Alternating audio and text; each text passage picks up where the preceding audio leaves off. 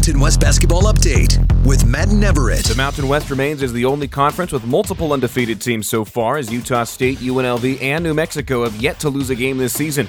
The Lobos extended this streak Monday night at the Michelob Ultra Arena in Las Vegas with the 67-64 win over the Dons of San Francisco.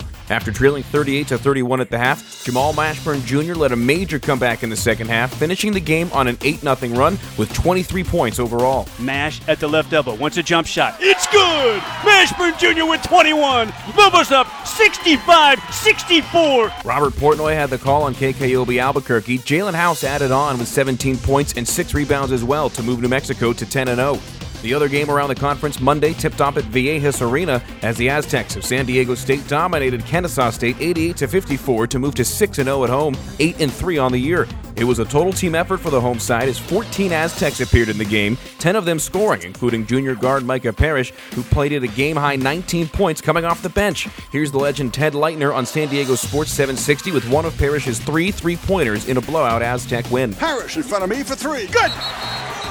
Near wing, Micah Parrish. He is a dead-eye man. The only game around the conference Tuesday was a 91-50 win for Boise State at home over New Orleans. Their bench played a huge part in the victory, totaling 43 points, and Najee Smith had the best game out of the starting 5, scoring 11 points, grabbing 7 boards, and recording 3 steals in the victory. Najee Smith, Degenhart, give it right back to Najee Smith, who flushes it on the dunk. Bob Beeler on Learfield with the call. After losing 2 of their first 3 games, Leon Rice's squad has rattled off 8 straight wins to move to 9-2. And on Wednesday, Keenan Blackshear led all scores with 19 points as he led Nevada to a come-from-behind 64-56 win in Reno against UC San Diego. After trailing by 5 at the half, the Wolfpack downed the Tritons by 13 in the second half to remain undefeated at home at 5-0 with a strong 9-3 start to the season. And that's your Mountain West Basketball Update. I'm Matt Everett.